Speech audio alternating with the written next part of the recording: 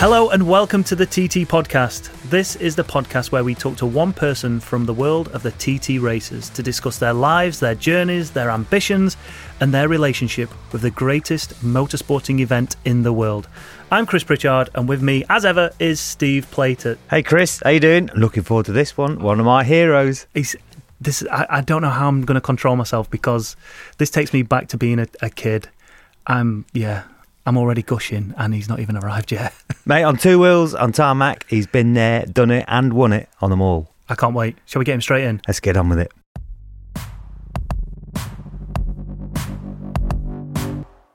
For today's episode of the TT Podcast, we're joined by Carl Fogarty, MBE. He became a household name during the 90s as hundreds of thousands of British fans cheered him on and his iconic red Ducatis to 4 World Superbike titles. But his journey to the top of motorcycling was very unconventional by today's standards. Rather than rising up through the junior categories, he arrived in the World Superbike paddock as a TT race winner. Following in his father's footsteps, he made his TT debut in 1986, and by 1989, he was on the top step. A year later, he was the man to beat, securing the much-coveted Formula One and Senior TT double. Fame and global recognition might have come from his dominance in World Superbikes, but his performances at the TT earlier in his career always stayed close to his heart. Going on to say, I don't think there is a single World Superbike race that matches up to winning the TT. Winning the Senior TT meant everything to me. It was something I had always dreamed about since I was a little kid. From that point on, short circuit racing and world championships would become his priority, but he still lined up for the TT in 1991 and 1992, and as I'm sure we'll find out, featured in some spectacular racing on the Isle of Man. I told you it was a long one, Carl. Carl Fogarty, MBE, welcome to the podcast. You all right? Yeah, cheers, guys. Yeah, it was pretty good when I listened to that. Yeah? I feel belittled now listening to that. He's done all right on a bike, hasn't he? Average, not too bad. Average, mate, average. Right, let's get straight into this because you might have to cast your mind back just a few years, Carl. Okay. So every time we get a guest on, we like to ask the question of what it feels like when they're lining up. But it's been 30 years since you lined up on Glen Crutchery Road. I'm sorry to that's say right. that. That's all right. Cast your mind. I was only 12 at the time. Cast your mind back to that time. Rolling up to the start line, waiting for that flag to go, waiting for that tap on that shoulder. What memories can you remember from that? Oh, I just remember shitting myself thinking, what am I doing this for, I think, really. Yeah, I actually can't remember the tap on the shoulder, to be fair. I remember the tap on the shoulder to let you go out for practice. Mm-hmm. Actually trying to filter out when, obviously guys are coming through, especially early morning practice. That was an experience doing that, But like anything else, even the start of a World Superbike race or whatever, it's anticipation. You want to get on with it. I haven't really got time for conversation with people. I haven't got time for anybody. Me more so than anybody else, I guess. Just the nervousness, and you just want to get on with it, don't you? You just want that flag to drop and away you go. But I can't remember anybody tapping me on the shoulder. Probably were too scared to come near me, I guess. When they saw my eyes and my face. When you said that, of course, with the early morning, obviously practice, which I never experienced. Did you never do that? Never, no. Luckily, but were you a drinker? Were you a sociable person when you? No, I don't mean social, but were you social when you was there out drinking in the evening? And was it always a bit of a hangover? No, I wasn't. I'm not a drinker.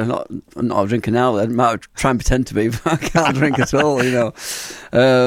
No, I wasn't. But I like my lines in the morning, and I hated it. I really did. But it's what now I look back on my career and stuff, and the TT, I miss that so much. When you're going up to like the paddock and it's just coming light and the seagulls are flying around, squawking everywhere, and you're half asleep, and next thing, probably, like you say, you got that tap on the shoulder to set off down Bray Hill, and it wasn't until he hit the bottom of Bray Hill that you woke up and thought, shit, let's start concentrating a little bit here now. There can't be any other motorsports or any form of any sport where you go from 0 to 160 without really, like you say, waking up. You don't get that choice to roll into it and just start building up. You're like 0, 160 in a matter of seconds. That's right, and like proper wakes you up as well when you hit 5 a.m. in the morning. You know what? When people ask me what's the hardest part of the circuit, the most difficult, maybe the scariest, I've always said Bray Hill because it's not. Have you said it's the same for you? I'm probably the only person that because we have so many people, but everybody else says, "Oh no, I love that," but I just hated it. No, I didn't like it because you didn't do it that many times in practice as a flying lap, really. So when you did do it, it was obviously in the race and. it was gone through the start and finish. You think, right, I just take a deep breath and I can't remember now where I was, but whatever side of the road I was on, you go over the St. Ninian's crossroad, I guess you call it. I used to pull up on the bars there, stop the bike from just going out of shape everywhere. Hit right down, I think, the inside on the right hand side of the curb, then come across the left, and it was all like keeping the gas pinned on, or hit the bottom, then waiting for Aggles Leap over there, and it was just hanging on for dear life from that sort of, going through start and finish to getting to Quarter Bridge, coming out of Quarter Bridge, and actually go. I'm through it. Yeah, I've done it. I've like that. That's it. But I was a bit like that at other places similar to Braille as well. Bottom of Bagara. Yeah. All about being in the right place. The top of Bagara I always found a bit hard work. Some really fast kinks before you kind of right down the gutter, right hand side of Bagara. Hit the dip at the bottom, came out. The bike was wobbling everywhere. And then you take a few more breaths again, before you. I think it's 12th or 13th millstone, whatever you call it. So are these moments? Are you going through there hoping you're going to get through it, or are you still in control? They just took more effort and more concentration and more just like hanging on a little bit. Could relax on a lot of parts of the circuit. Not over at Mount. I could relax and enjoy it. It was quite smooth and flowing and like short circuit style for me, which was my style really, But those were the scary bits. Braille, because you didn't hit it many times flat out on a flying lap, because you're always in and out in practice, and different machines to try out, altering things on the bike and whatnot. But so when you're going out there first thing on at 5 o'clock, it's as it's coming live in the morning, and you have to go down Braille straight away. It's like, whoa, that now work you up. But I didn't even know they stopped running it for years and years. I think I must have gone back there and about 07 or 08, and I thought, I might go up and watch it more in practice. They went, what are you on about, Colin? There isn't one anymore. I went, why? It's all about. Changed. Yeah. I watched an onboard of you last night. It's on the RC30. It's the worst. Honestly, and you were saying then about how you just Bagara just wasn't one of your favourite places. But the thing is about that lap, it's the only time I've ever done a lap, right? And they just because I said the RC30s, it's all over the place, the handling and stuff. So they put some new upside down forks in, which were 100 times worse. And as soon as and they put a camera on the bike as well. And as soon as I set off, it just went out of shape at the top of Braille. I thought, for fuck's sake. And I almost thought, I'm not going the whole lap like this. I'm not doing it. I'm going to pull in at Quarter Bridge and come back round again, because it's just horrendous. We've gone completely the wrong way. As you know, you need everything nice and soft there. Standard forks on the road bike will work a lot better than a set of the latest New Orleans sort of upside down forks back in 1990. It was just too hard for that kind of plague. It was so bad. I thought, shit, I've got the camera on. I've got to do a lap. Well, it was a horrendous lap. It was just, I think I did 110 mile an hour, 111 mile an hour average lap, and I've done 118 the night before in the damp sort of thing. So, and it annoys you. People keep seeing it and showing it now. I'm like, God, look at it. I was just shut off everywhere because the front end's just shaking its head off all over the place, all around the lap. Couldn't wait. I was fuming. I was like, back in the day, I was so annoyed. They'd wasted a full session. We're going the wrong way with the forks, and obviously I had to film it on camera as well. Thought, they won't show that shit. Nobody will ever show it. Oh no, it's all over YouTube everywhere now. It's the one. Hey, that's funny, because that flipping lap I saw in '92 on the Yamaha, that was shaking his head everywhere. I thought it was just your style. But I was enjoying that one. That felt good to ride. That did. That was what I mean. It wasn't the fastest bike in the world, well, far from it, but it was a good bike, a good package to ride. Yeah, felt really at one with that bike. I really did. Yeah, it was good. Before we get onto that one, okay, because we're gonna have a long chat about that one. Let's take it back, way back, like your first TT memories. Obviously, your dad used to race there. Yeah. And you just said before we started the podcast how much scarier it is watching someone race than it is yourself. So, what are your first memories of going to the TT? Well, all my childhood memories, really. I get goosebumps now. Even think about it. It's just such a special place for me. A very emotional place is the Alaman TT. I got a week off school. Got 2 weeks off school, which I hated. I hated school, so it was great to go to the Alaman. That was our holiday, 2 weeks at the TT, and then went back home. Really upset going back home. Then come back a few weeks later for the Southern 100, get another week off school.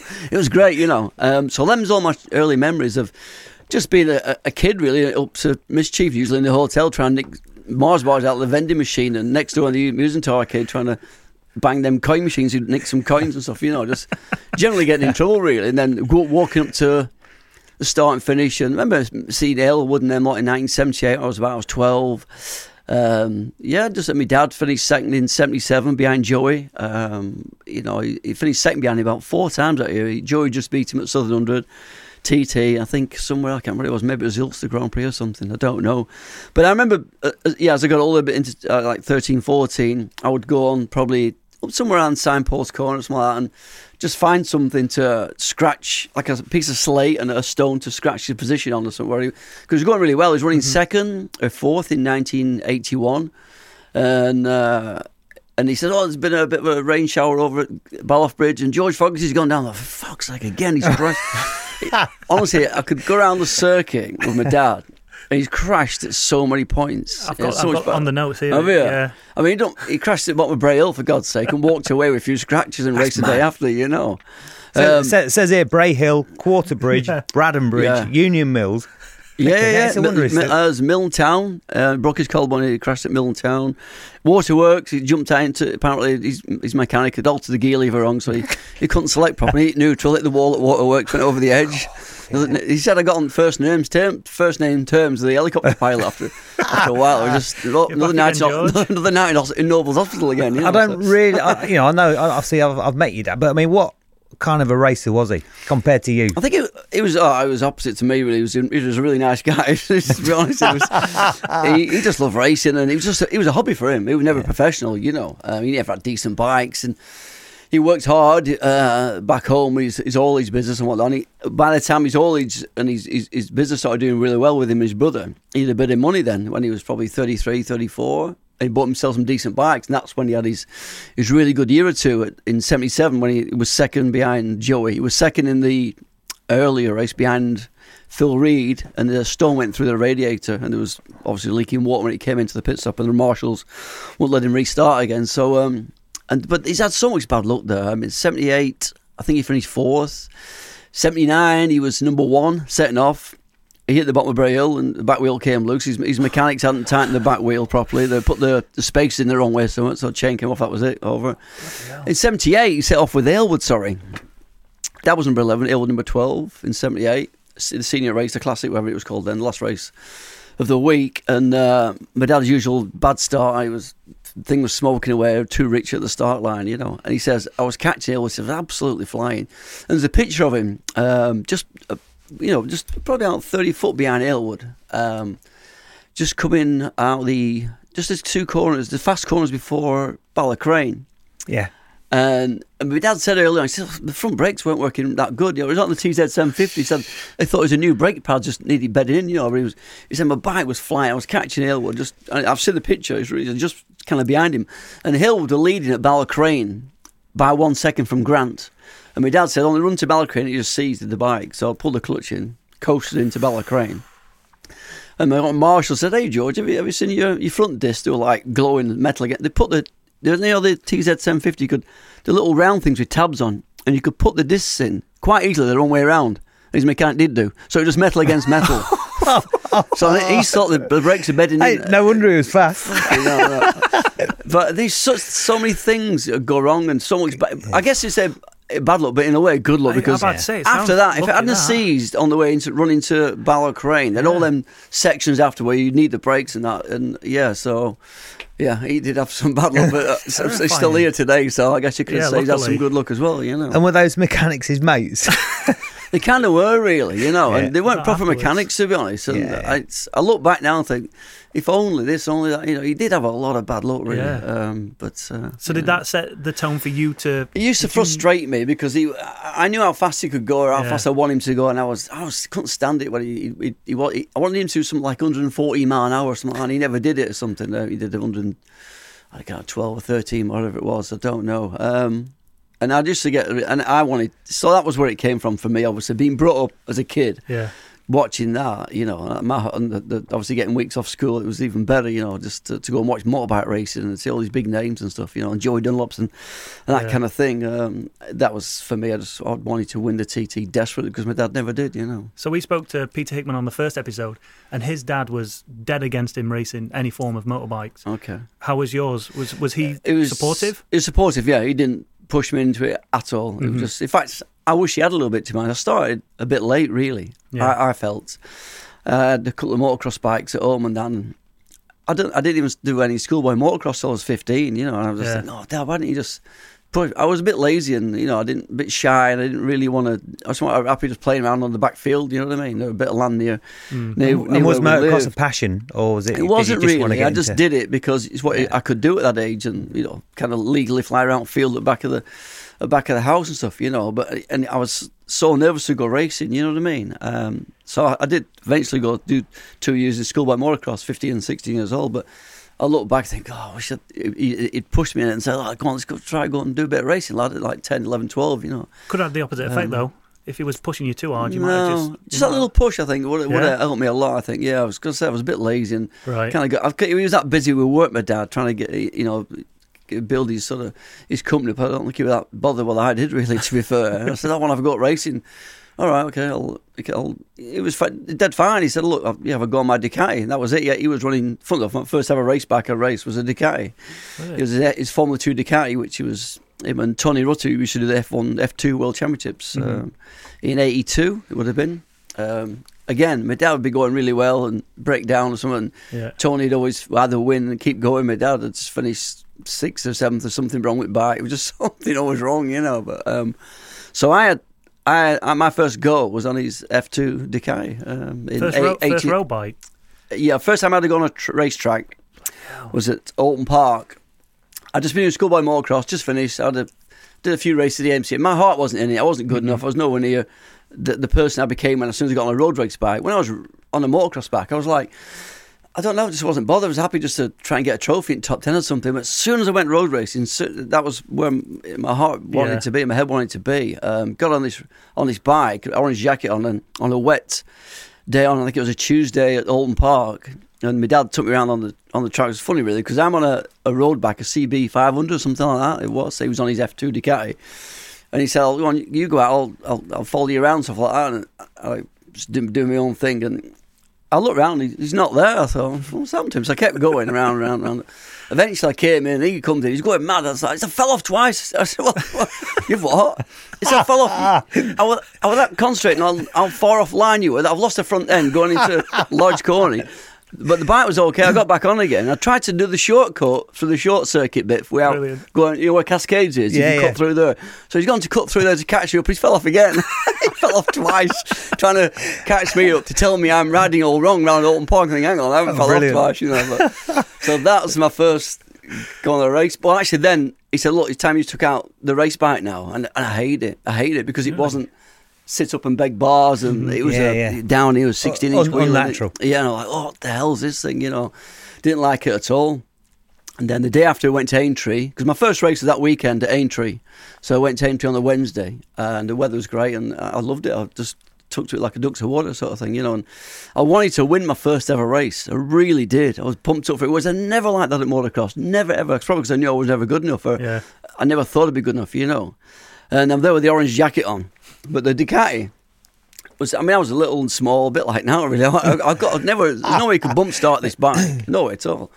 It was electric starting it. So you drew out of a hat what number you started on the grid, and I pulled out number 36. For fuck's sake. Back row of the grid. An old family there, my grandma's there. They're just all sat on the vans. Still see them now, actually, all sat there on the vans watching me. And the guy lifts the flag up. I just pressed the button. And before he dropped the flag, I'd come through from back row of the grid. I was in the lead, and my dad and all his mates going, fuck. He made it so obvious, Anyway, I had a right battle in the race. I was back to 4th, up to 2nd, and I finished 2nd in my first ever race. So you were supposed to bump start it? Yeah, but so you ran alongside it and just hit the electric start? Yeah, I was that nervous. I just pressed it. I didn't even move. I didn't even look like I was trying to bump start it, So I went through into the lead. Oh, God. But I was back to 4th. I was on the grass, off the grass. I was all over the place. And everyone was protesting about me. I got disqualified for using electric start. I was so upset. I was like, I couldn't believe it. But yeah, that was the first ever race. Got disqualified. So were you spoilt as a youngster? Did you have to graft? Did the old man make you work? Did you work for him? I worked for another haulage company. He didn't want me working for him, I don't think, my dad. So I left school I left at 15, actually. I wasn't 16. So I left in the May. Obviously, my birthday's in July. And I started work at a haulage company in Darwin, just as an apprentice motor mechanic. And I remember my first day there, I'm thinking, I've got no interest at all in wagons. I I was looking at the engine. I said, where are the spark plugs?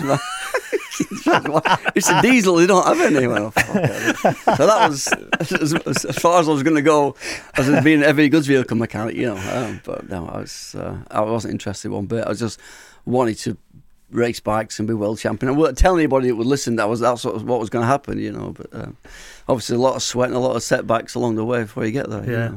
So let's talk TT. Okay. You made your debut in the Manx 85? Yeah, it went really well. Yeah, it went really well. Obviously, I won the newcomers and finished third in the Open 250 Open race, junior, I guess you call it back then. And set the fastest lap of the race as well. So, which for a newcomer was a bit unheard of at the time. So, what had been your preparation prior to the Manx? Had you gone over? Yeah, I went over a week before. Just a week before. Yeah, right. But I mean, I've been going there for years anyway. Yeah, I guess so, and always doing a lap with my dad and things. So I borrowed his car and I spent. Maybe went over 5 days before or something, because I was maybe had a Marlborough Clubman's race the following Saturday or Sunday. So I must have gone over on the Monday before practice for the Manx. Must start on Saturday or something like the week after. And the Vauxhall Cavalier or something, I can't remember what it was now. Vauxhall Royale or something. Yeah. We're called Vauxhall Royal. Horrible thing. That was a fancy one, wasn't it? Quite posh back then, I think, really, yeah. He got off his mate. It was Auto Trader, cars repair guy. He'd been smashed up and repaired and looked mint anyway. It was a gold-coloured car it was, I'll never forget it. So I was in about 7 laps a day in his car. And was Dad with you? Like, was it on part? No, I was on my own. I was on my own, just doing laps and laps in this car. And I probably wasn't even taking much notice of anything, really. I don't know. I just had the radio on and going round and round. And so I'd done all what I thought I could do. And as soon as I set off that first lap with the helmet on the back, I thought, where the fuck am I going? I had no idea where I'm going. Yeah. Completely no idea where I was going. I was running wide everywhere. And I think my first lap was 26 minutes. I was about averaging 88 miles an hour or something like that, first ever lap. I'd take that. Yeah, I would now, actually. But obviously, the Manx is like the TT, the weather's always played a part in it all and stuff. But I went on to win the newcomers, like I said, and third in the Open, which was really good, and lapped to 103, which was pretty good back then. Yeah, definitely. Yeah. And then following year. So the following year was a TT, yeah. And I think I broke down every race, if I remember rightly. It's funny when you do the TT, probably not the same now, but you just seem to enter every race. All our racing were 250s, TZs, Grand Prix bike sort of thing, in Britain on the short circuit. So when it came to TT, you'd borrow a bike off anybody. Borrow a bike off Bill Ed Honda NSR 250 or NSR 400 in 86, CBR 600. Bikes I'd never ridden before, just to learn. Yeah, to get the mileage. You get the mileage and learn the circuit, really, yeah. But I never really rode these bikes hard. I didn't really know how to ride a non-racing bike, if you know what I mean. Production-based bikes with tready tyres. I always struggled with, to be honest. Yeah, because I never ridden them until it came to TT, just on one-off events. So, but I don't think I finished the race, to be honest, in that first year. I can't remember. So what was your mindset going into the TT? Because obviously you just said you wanted to win your first race at Aintree. Did you go to the TT like, I want to go and win? I think I did, yeah, on the 250, yeah. And somebody predicted I was going to win because I was flying on the short circuit, so I really was. I'd won the first round of the Motor Prix thing, which shocked everybody, including myself. Like Alan Carter's there and people like that, and Donny McLeod's and all these top riders. And I'd won the first round at Caldwell. I was flying on the 250, it really was. And then I remember going over on the boat and you get the programme, you look at it, and someone, I can't remember who it was now, but it was predicting the results for the 250 race. And I said Joey Dunlop and Brian Reed and whoever one of the journalists was, we obviously weren't very good at predictions then, because he said Carl Fogarty's going to win the first race. And I'm like, look at this, I think I'm going to win. I was like, Chester's well out there, And no, I can't remember a lot about that first TT, except it kept breaking down. I do remember about it. It's a bit sad actually. Well, it's very, very sad. Is that the race I was in was the big incident with G McDonald and the horse, and my girlfriend thought it was maybe me at one point because I just broke down. I'd gone missing just after that. I broke down at Quarry Bends. Yeah, and I could hear almost pretty much a commotion up the road at Balloff Bridge. So that's obviously my memory of that year, which is one you kind of want to forget about, really. It doesn't get any worse than that, does it, to be fair, Yeah. So then it wasn't until 89 Yeah, that you took your first victory, and then it started to snowball, really. Yeah, well, I think what it was, I didn't really know how to win at the TT. It sounds a bit daft, that, because I know I win at short circuit races, but the TT, you're kind of on your own, really. You kind of got a bit lazy, a bit lethargic, and just be doing this A to B, curbs, head flat lamppost, blah blah.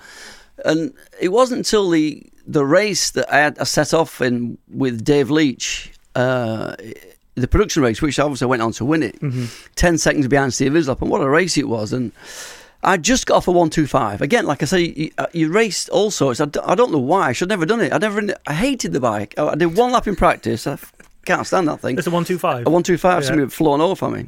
And every time I moved on the bike, I lost 500 revs on it. I can't, as you can see now, I can't keep still, me. So I've set off number 4. Straight away, Robert Dunlop cut me up, because that was his specialty. But he weren't going to, again, he's not going to get rid of me. I'm just annoying him. I was out breaking him everywhere all the time, but he's trying to get me out of the way, because he's probably thinking, somebody else was second, I think. I can't remember who else was second, but I stayed with him the whole, only 2-lap race, I think it was. Yeah. And I set the fastest lap. I finished third. And, I finished third. I can't remember who was second, actually. Robert won it. But I'm thinking, why have we rode a 1:25? No idea. So I got off that. Got on the RC30, and felt like it's like I was on a tank, I set off, and I thought, if I get away before Leach, I've got a bit of a chance if he'll come past me straight away. And he came past somewhere around Union Mills, and by then I'd sort of fitted into the bike and kind of got used to it a little bit, and I stuck with him. And obviously I passed him over the mountain and started pulling away. And to be honest, I can't remember a lot about the race now. We all stopped at different times. That's all I remember. We stopped at different times. I planned on stopping once. Steve said he's stopping twice. No, maybe 3 times. I can't remember. I can't remember how many laps. I had 3 or 4 lap breaks, but whatever happened was we ended up together on the last lap.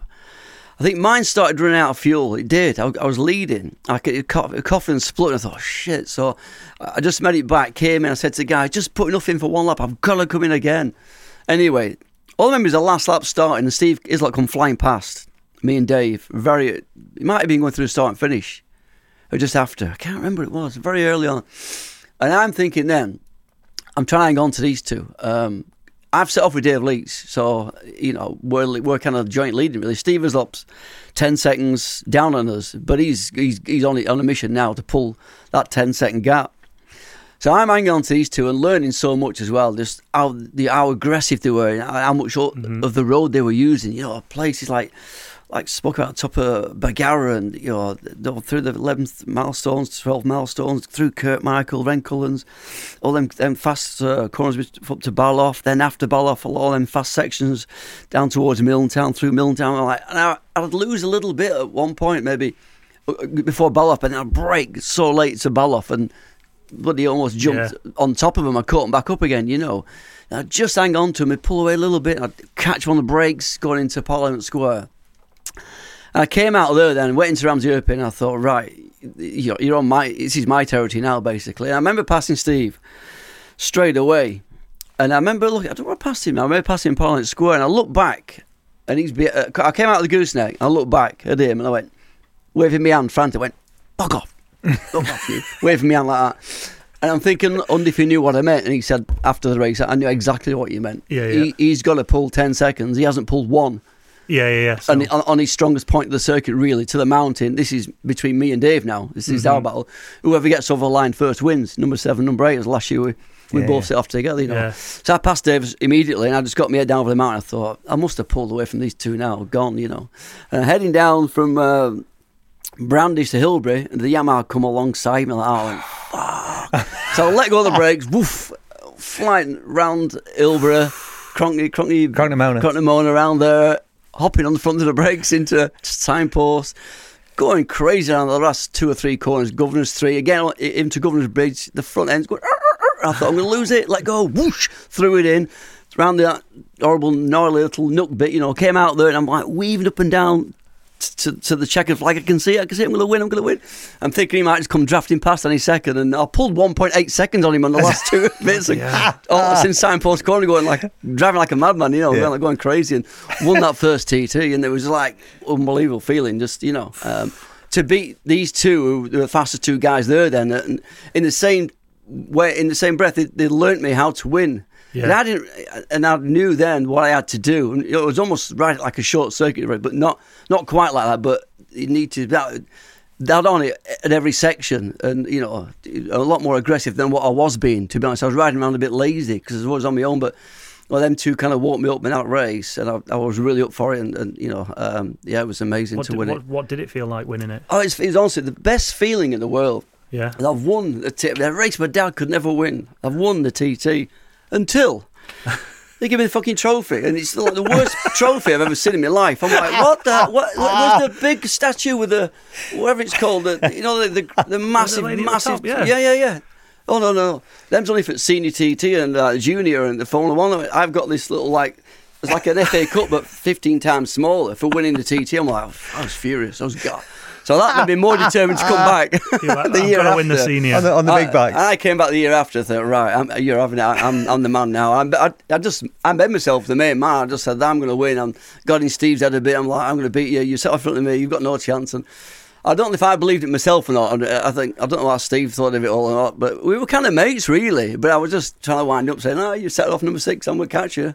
And sure enough, I did. Obviously, I won both races, and it kind of really got to him. It did his head in, to be fair. And I thought then after that, after winning them 2 big races in 1990, that I would never go back again. So that was a Formula One and senior double. I nearly did the treble, to be honest. But I tell you what, I would have done the treble, right? How did we set off together? Like the year before, me and Dave Leach. Yeah.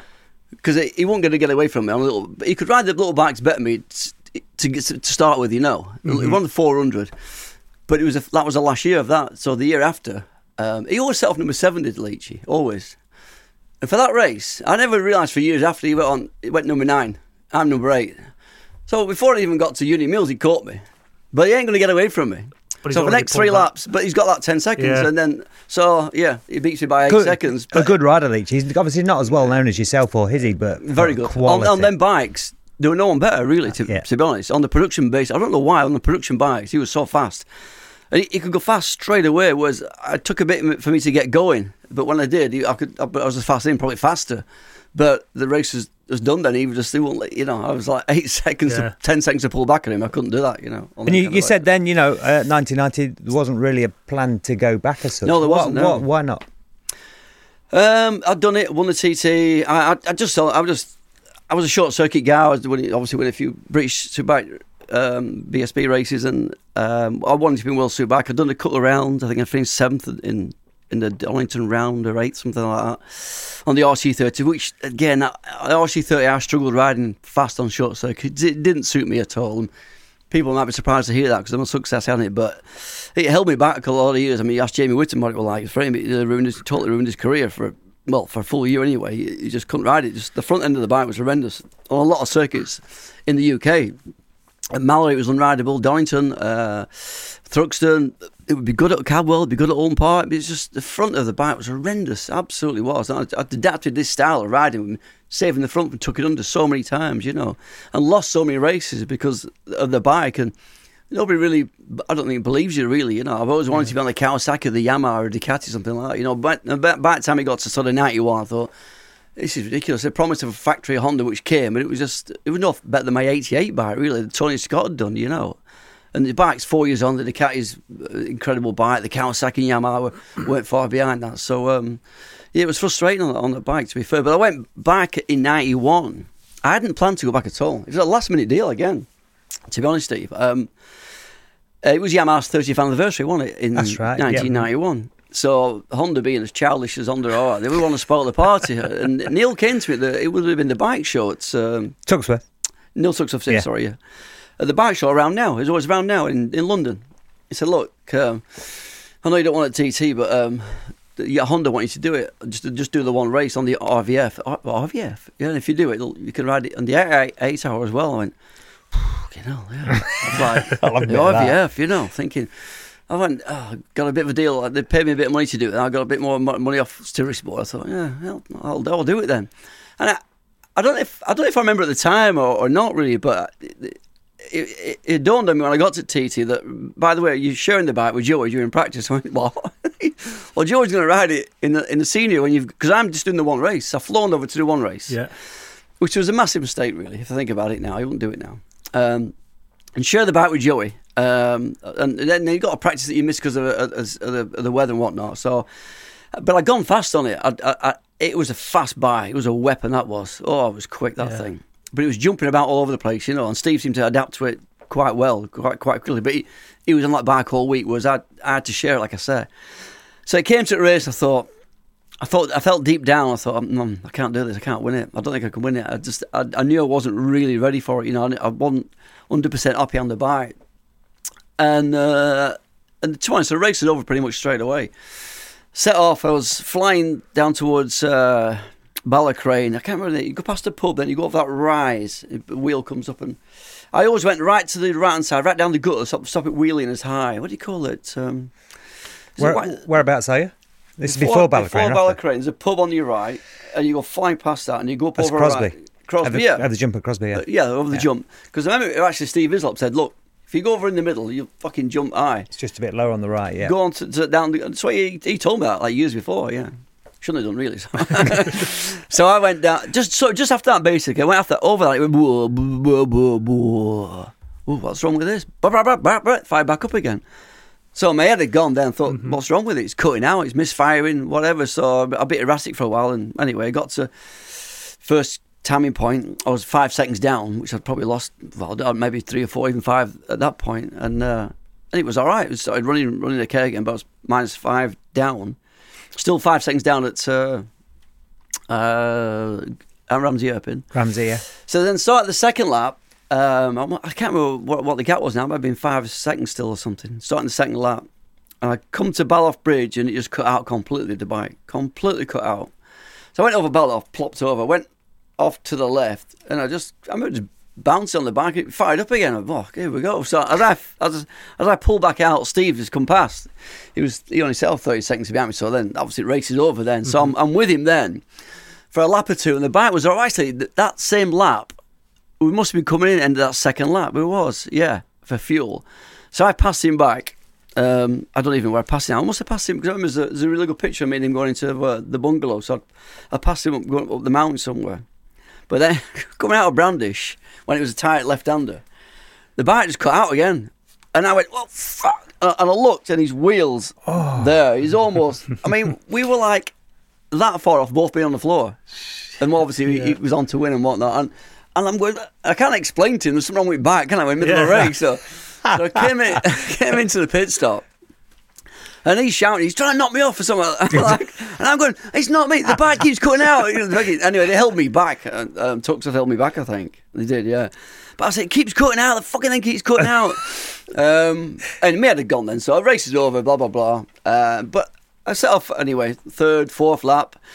I remember thinking on the 5th lap, this thing's not cut out at all, it's fine, it's run fine. And I felt really at home with the bike, finally, because I've not been on it much in that practice week.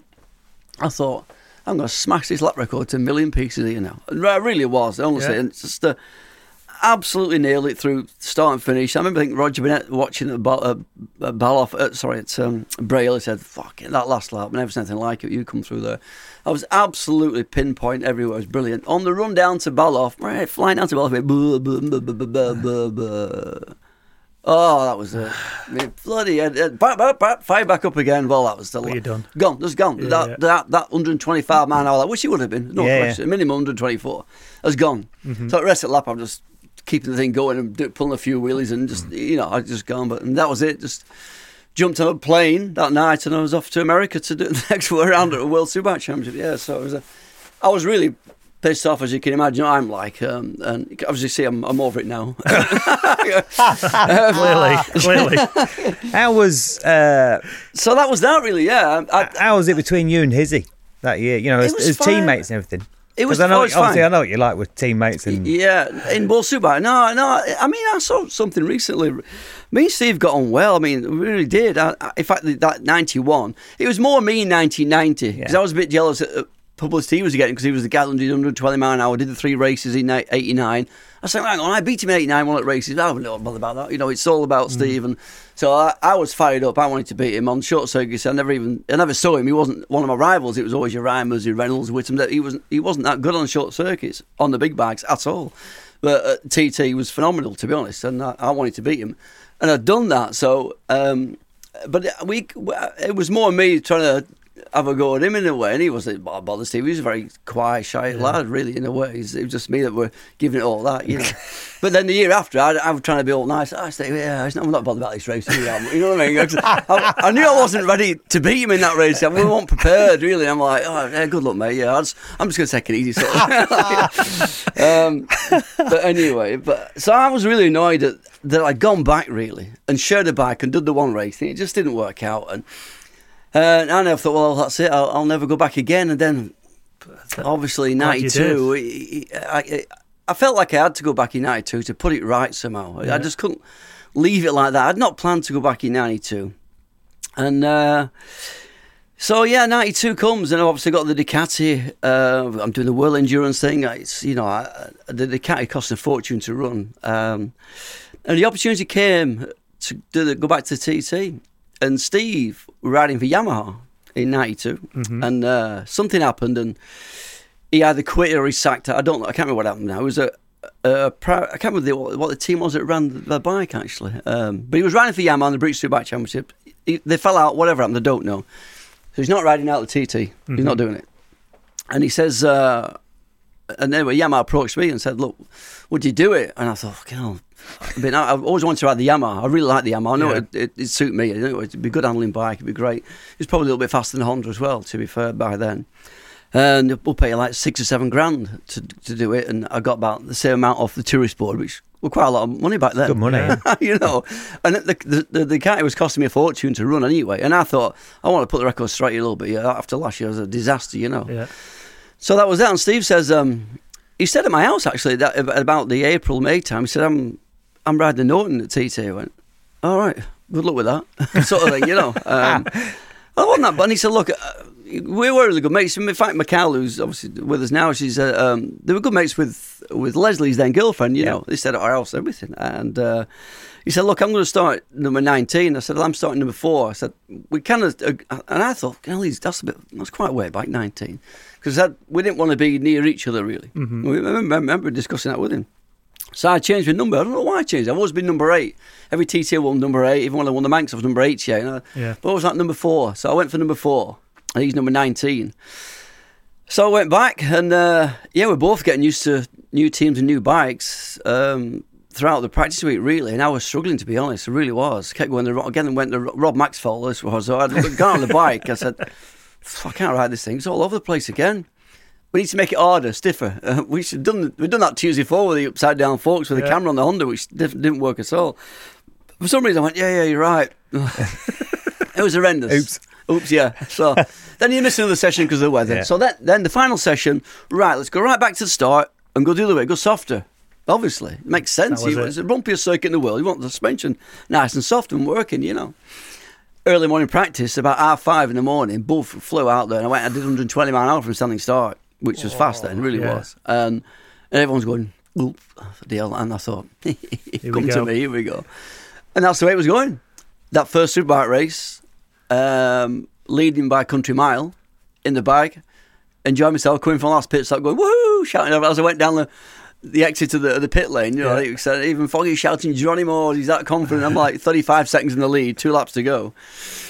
Goes into, just coming to the end of the 5th lap, went into the bungalow and banged down to 2nd or 3rd gear, and the gearbox went, I can feel even goosebumps again now. If there's one moment I've mentioned it a few times, there's one moment in time you could go back and put right. It wouldn't be maybe a World Superbike race, or even the injuries and things like that. It'd be just that race, really, because it was it stopped Honda winning 10 in a row. The Yamaha were heartbroken. There's a picture of Andy Smith. He's slouched over the pit wall crying, and I was just absolutely gutted. I couldn't believe it. Absolutely couldn't believe it. And then Rob Max said, "It's probably your fault for banging the gearbox down to."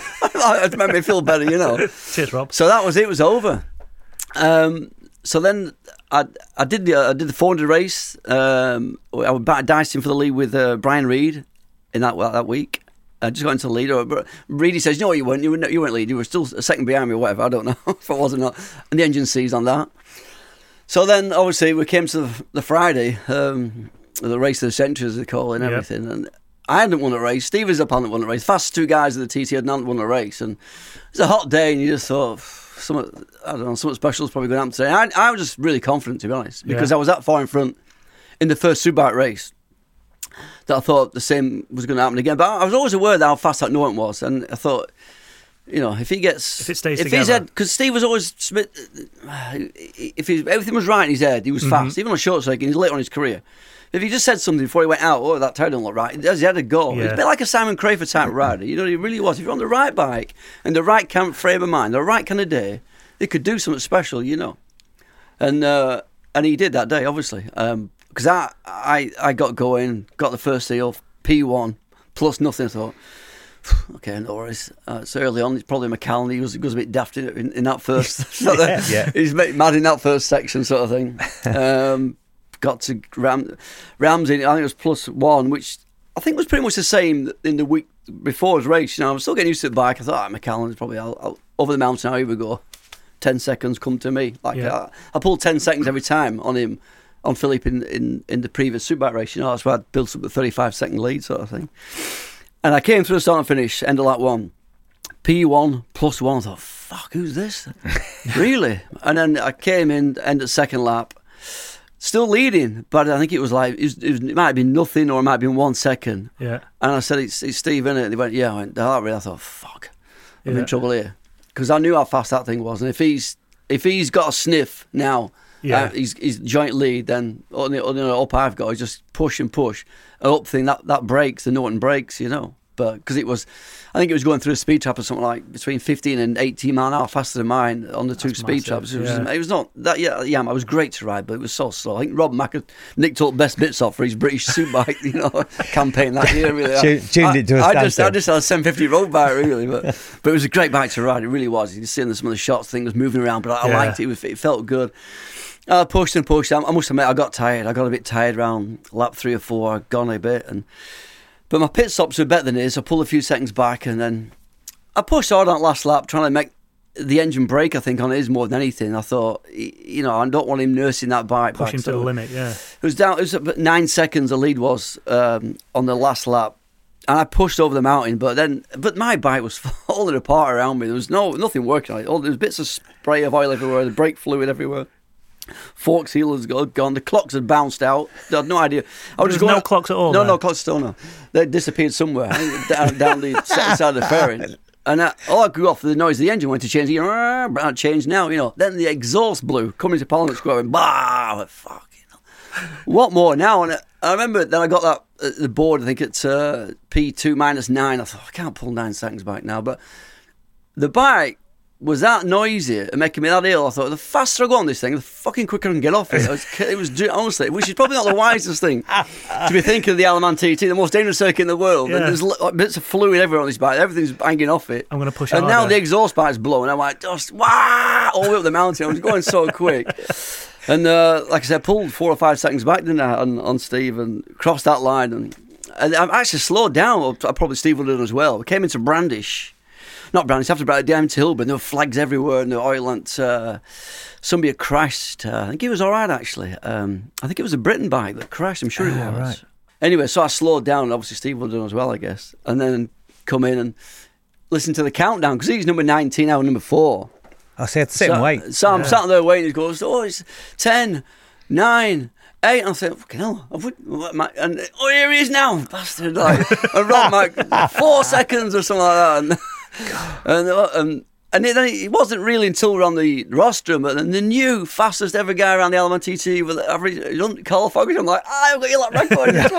He was like, his face dropped straight away. I said, that's all I ever wanted to be, the fastest ever guy around the Aleman TT circuit. I wanted that so badly. I'm happy now. I'm off home. So you were relatively happy with the I was the only thing I was disappointed about that week, really, losing to Steve in that race. No, he fair play where he rode, and I know obviously the Norton was super fast, but the way he rode it, I could cope with that. But losing that first Superbike race, that really hurt. When you were miles in front, if I'd have gone home just with that one win from that first Superbike race and the lap record, that would have been pretty icing on the cake. But I just took the cake with the lap record. That was pretty good. So No, that was special. And for it to stand as long as it did, all the years then I left, and someone reminded me a couple of years ago, said, remember, all the years you were racing in World Superbike and this big name winning races and World Championships, you're still the fastest ever get around the TT circuit at the same time. Yeah. It all pretty much ended at the same year, 1999, 2000, when my career ended, the lap record sort of went as well. So when you came over the line, you finished,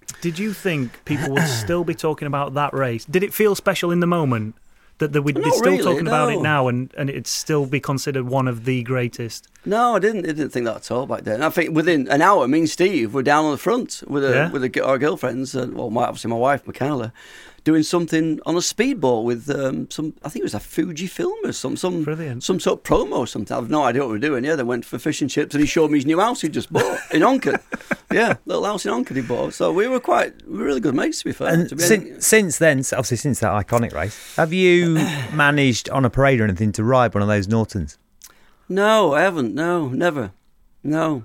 I mean, I was offered a deal 2 years running in 89 or 1990 to ride the Norton. I turned it down because I wanted to stay with Honda. I thought, if I'm going to get anywhere world level, like short circuits, Grand Prix, Superbike, I need to be with a Honda, really. Norton can't compete though. So I turned it down. Then when I got to Northwest 200, Robert Dunlop come flying past me down straight and pulled about 200 yards, and I thought, why didn't I sign for fucking Norton? Exactly. Right. Ridiculous. We can't have you here because me and Steve were talking about this. You are, you are my idol growing up as a child. That's good. Fine. It was just, everything was Foggy, right? Steve was the same. Foggy's my Was hero. he won't admit that in front of me, will he? No, I have before, honestly. Yeah.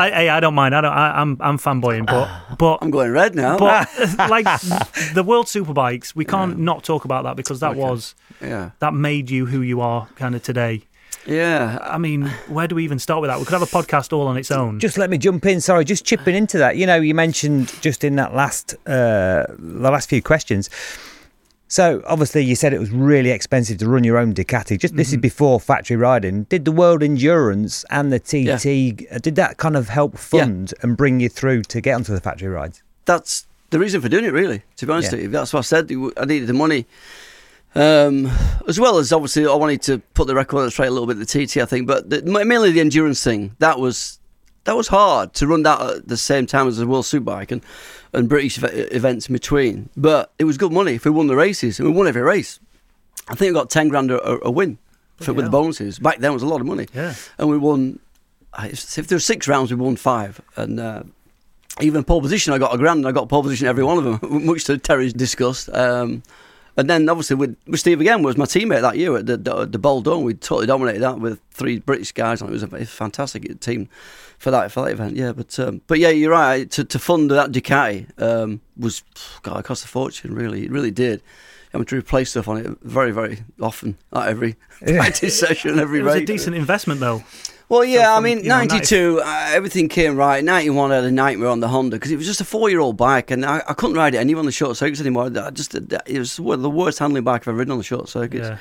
But, on some of the World Superbike tracks, it wasn't that bad, but it was down on speed, and I think I could see that I was faster than these guys, and I'd even tell people on them, my mechanics, I can beat these guys. I've had their bands. I don't think even they believe me, to be honest. I knew I could beat them. And the only option was to buy a bike, which the best bike you could buy then for 92 was a Ducati. It wasn't obviously quite as good as the factory ones, but it wasn't a million miles off, and it was competitive against the Kawasaki and the Yamahas that year. And then second round on the riders circuit, we don't need speed. I go and win, and everyone goes, "Wow." He was telling the truth for his last 3 or 4 years. He was as good as what he said he was going to be, And then that was it, really. But to fund that bike for the year, with obviously the Kawasaki thing and the TT thing, and obviously some racing in Malaysia as well for Petronas, and everything I did Macau, everything I just touched in 92 just turned to gold, really. I won everything. It won the race in Macau, won in Malaysia, the Malaysian Superbike Championship races. I won Macau, I won the World Endurance Championship and World Superbike Round at Donington, and I was a regular thorn in the side of the factory guys on a lot of circuits. I was second at Assen. Yeah. So that got me then that contract, with Ducati in 93. And as I said, the rest is history. The rest is history. Yeah. First World Superbike Championship, 1994. How does that compare to a senior TT win? Oh God, no, it's tough. Yeah, no, I'd have to go with a World Superbike to win a World Championship. Yeah. That was my goal, to become a short circuit world champion, and to be probably the last person ever. I guess. I hope I'm wrong, but I can't see it being in my lifetime that somebody else will be a TT winner and a short circuit world champion. I don't think that's going to happen.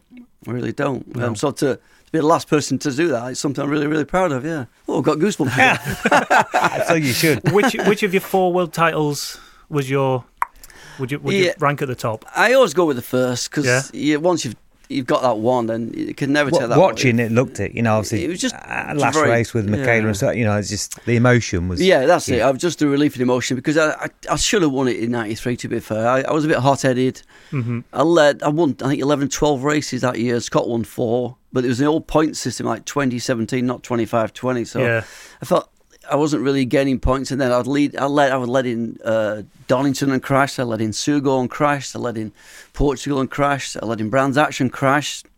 So it was my own fault, basically. But I should have done it. So I put the consistency that wasn't there in '93 right in '94, but still it went down to the last round of the year, other side of the world, and very sort of emotional, and kind of relief was a thing across the line. And no, I'd done it. It was just unbelievable, and it was so big back then with the Sky TV thing and doing adverts with us and all sorts. It was just crazy, and obviously everyone were buying superbikes back in those days as well. So I think it's hard for people to even now to realise how big it was for a lot of years. Huge, back then. Yeah. The name you mentioned then, obviously Scott Russell. I've never met him. A character on TV, a good rider. How was your relationship with him?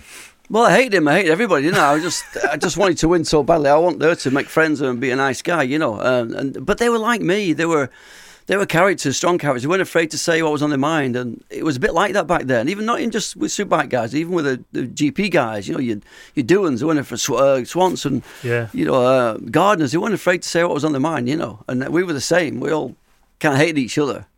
I think. They all hated me. I said I did hate them, to be fair. I think I was going to say I pretended to hate them, but no, I didn't like them at all. And so they was as bad with me. But then a lot of times we'd go out for a beer or a pizza after Assen or somewhere like that, or in Italy or something. You'd see them, everything was fine, and then it just got built up then for the next race of press, and had asked me questions. Oh, Scott said this, or did he write that?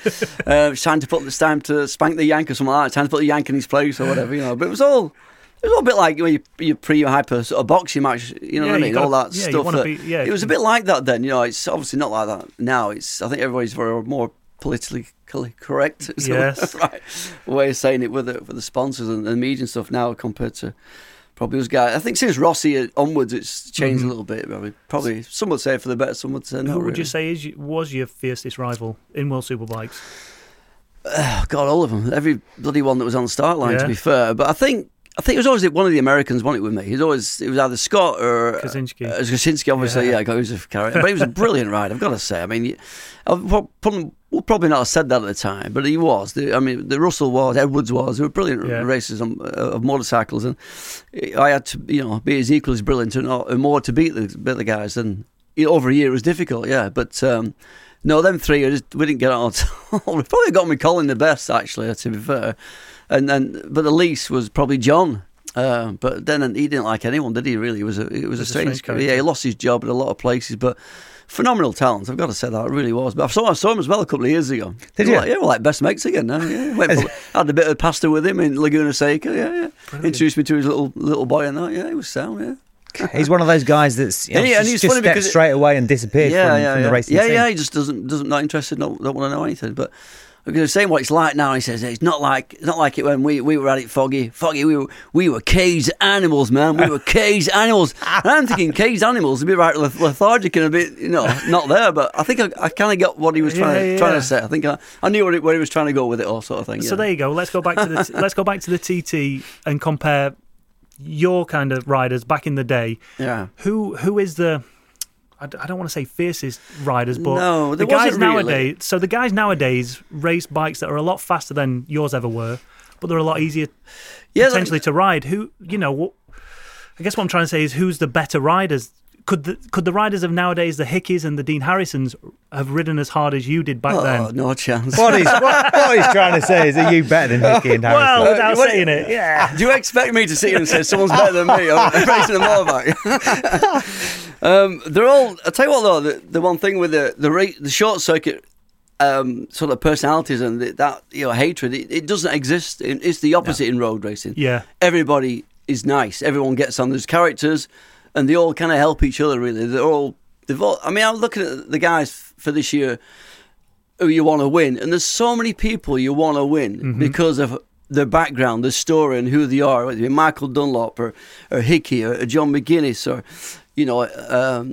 Connor Cummins. There's so many of a really good story and so many nice guys that you want to win. But unfortunately, they've all got Hickey to beat, and that's going to be very, very difficult. So let's say you were on these bikes nowadays. Do you think you could piss beat it, won't I? Yeah. A piece of cake. A piece of cake, mate. Well, too easy, expect to say 140 mile an hour lap, no problem. Not easy. I'm practiced to do that.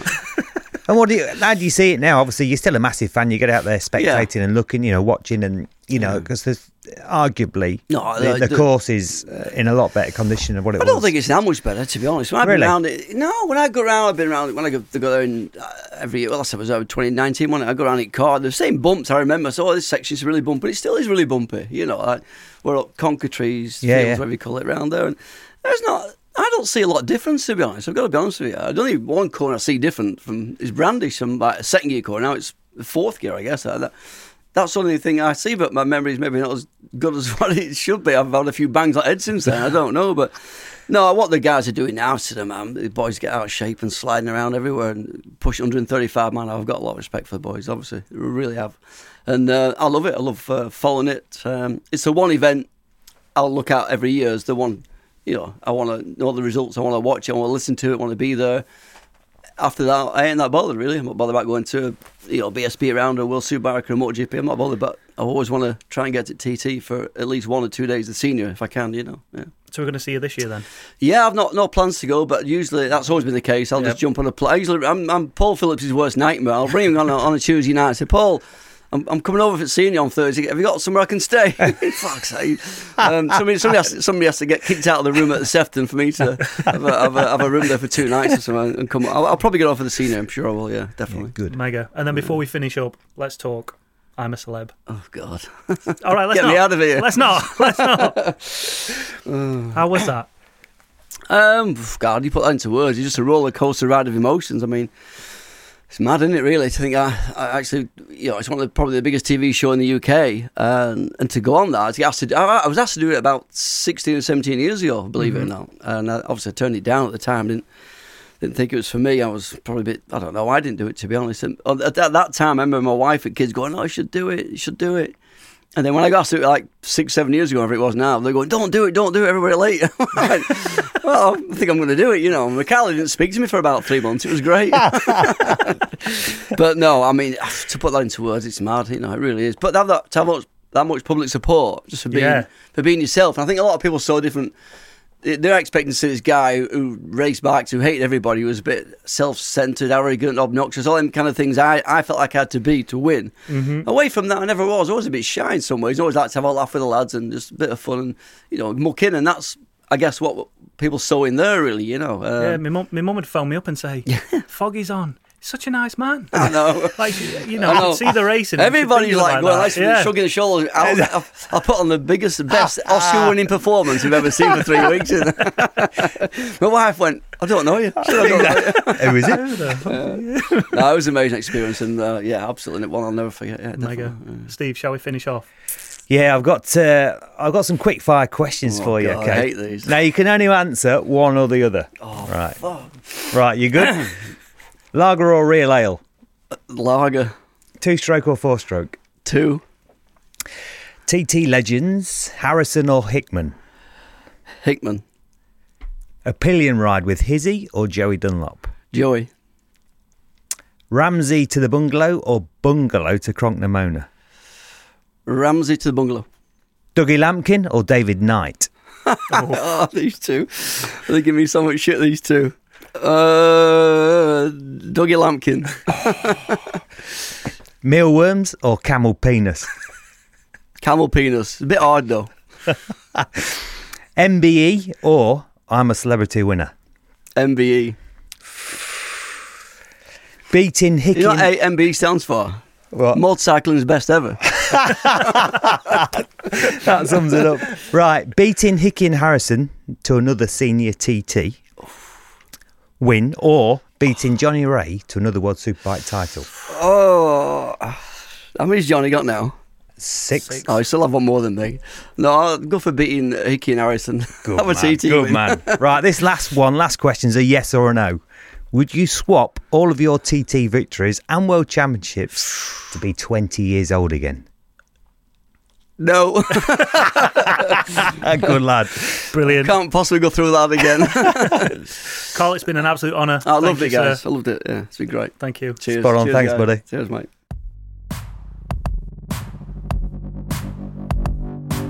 What do you think about that chat? Did I fanboy too much? Mate, that was brilliant. You know, nice and relaxed, you know, and very open. And I was surprised at some of those quick fire questions. I thought he might have said he'd like to be 20 again and come back and do some more winning. Do you think? Well, he'd probably be capable. Yeah, I reckon so, yeah. Yeah. I mean, we could have had a whole podcast on 1992. We could have had a whole podcast on the World Superbikes, but that was by far, for me, the best podcast we've had so far. Yeah, I know.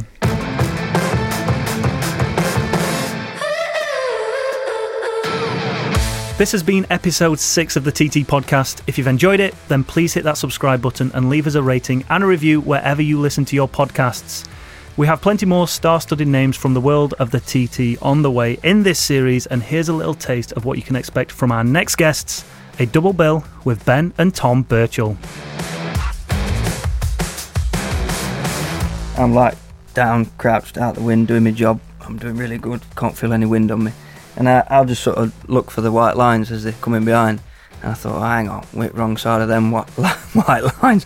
As I looked up, there's them plastic bollards just going doosh, doosh, doosh, doosh. The next thing I know, he's turned it then, and we've gone poof, like Dukes of Hazzard style off at side of the mountain there. Yeah. It was mega. Huge jump. You can say that now.